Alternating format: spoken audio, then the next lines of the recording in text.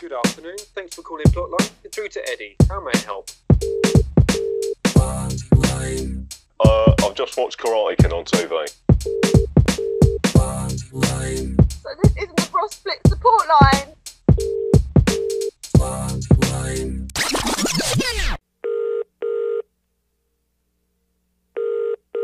Thanks for calling Plotline. You're through to Eddie. How may I help?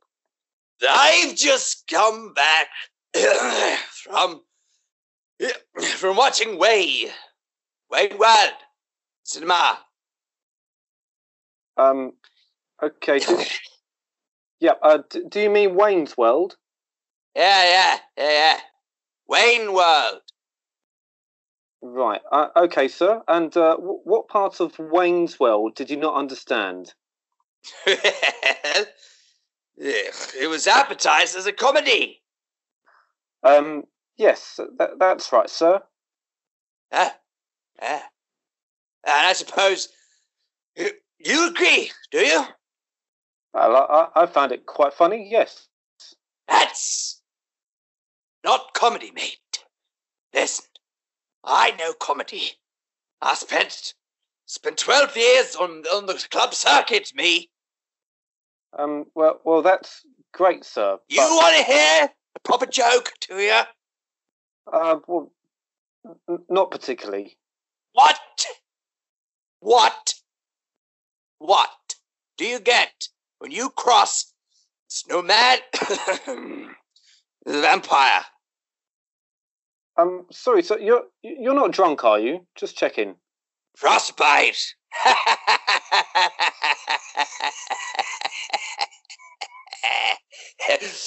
Yeah. Yeah, very good, sir. I bought a ceiling fan the other day. Complete waste of money. He just stands there all day looking at my ceiling going, ooh, what a lovely smooth ceiling.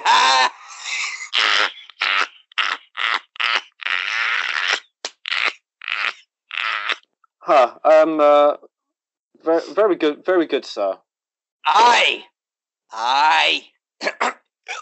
I got caught stealing a leg of lamb from the supermarket.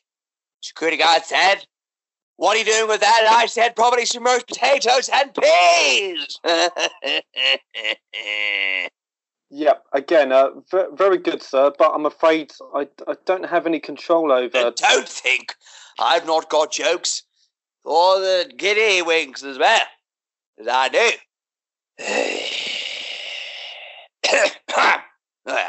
Anyway, Darth Vader says to Luke, why can't you eat Wookiee meat? Luke says, because it's so chewy. Yeah. I mean, Star Wars is actually quite an old film now, but... So, why don't they make a film about me? Me. I'm not too sure how to answer that, really. John. The John World. World of John. John World. World of John. Yeah. I tell you why. Young man, on the end of the phone, doesn't really care about me, my career. Jesus Christ. Because these fancy new comedians going, oh, I'm a new comedian, and I'm politically correct, and I go to the dentist twice a year. Well, they appear to be doing something right, sir. Yeah, but was you there, 1972, at the Dusty Sack? I don't believe I was.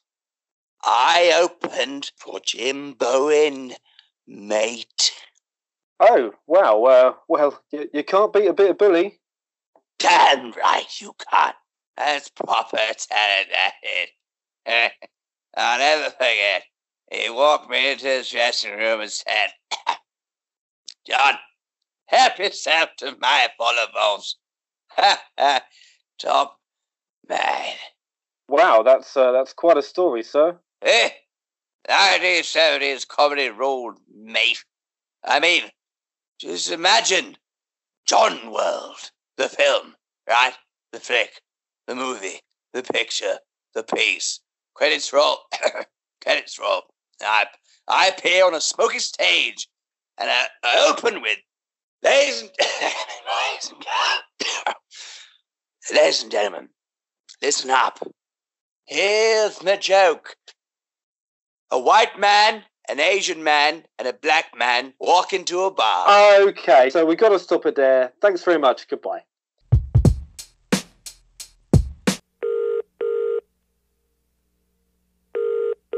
Good afternoon. Thanks for calling Plotline. You're through to Brendan. How may I help? Oh, hey man, is this Plotline? Yes, that's us. How can I help, sir? It's about that movie where that little kid is left home alone. What? The film, Home Alone? Oh, yeah, that's the one, man. Oh, okay, yep. And what was the issue, sir? It's the booby traps. They don't work. Okay, and what makes you think that? Well, they still managed to steal all of my stuff. So, you've been robbed? Yeah, it's a bit of a drag, man. Okay, sir. Well, I'm guessing you've called the police. Nah, I haven't yet, actually. Right, well, I think the police might be more equipped to deal with a robbery. Yeah, so how comes these booby traps, they work for him and not for me?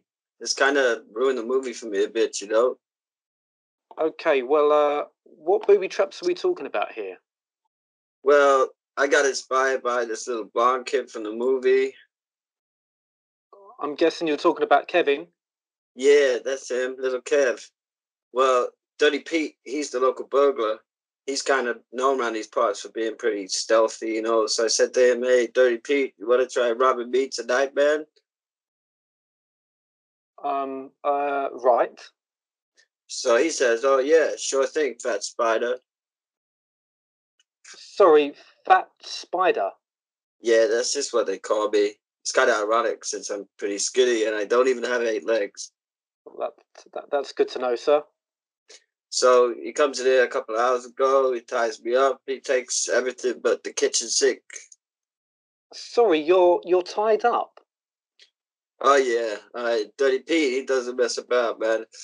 Anyway, so first I poked my BB gun through the letterbox. I shot him right in the groin, man. Actually, it was one of those spud guns. Anyways, I ran to the top of the stairs. I watched him kick open the door. He just stepped on my little micro machine cars, all casual. Just broke him. He didn't even slip over once. Oh, well, I'm sorry to hear that, sir. Yeah, then I threw a pot of eggshell paint down the stairs. He just swerved it. Mind you, it was only one of those little tester pots. And now here I am. He's bent my leg round to somewhere I didn't even know it could reach. Right, okay, so, well, the reason the traps worked for Kevin and not for you is mainly because it's a film. I've never heard of anything so stupid. Hey, man, you don't need to be like that.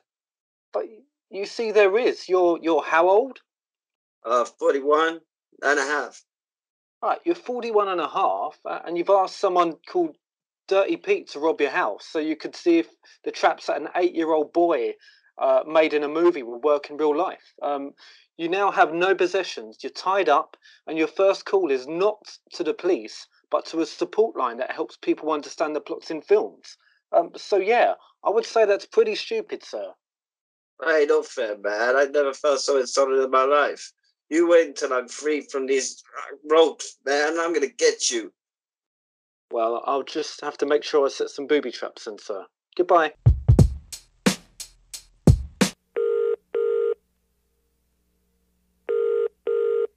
Welcome to Plotline. You're through to Eddie. How may I help? Hello, Eddie. It's Keith Poppet here, psychic to the stars. Okay, yep. Yeah, you might have heard my radio show. Not entirely sure I have.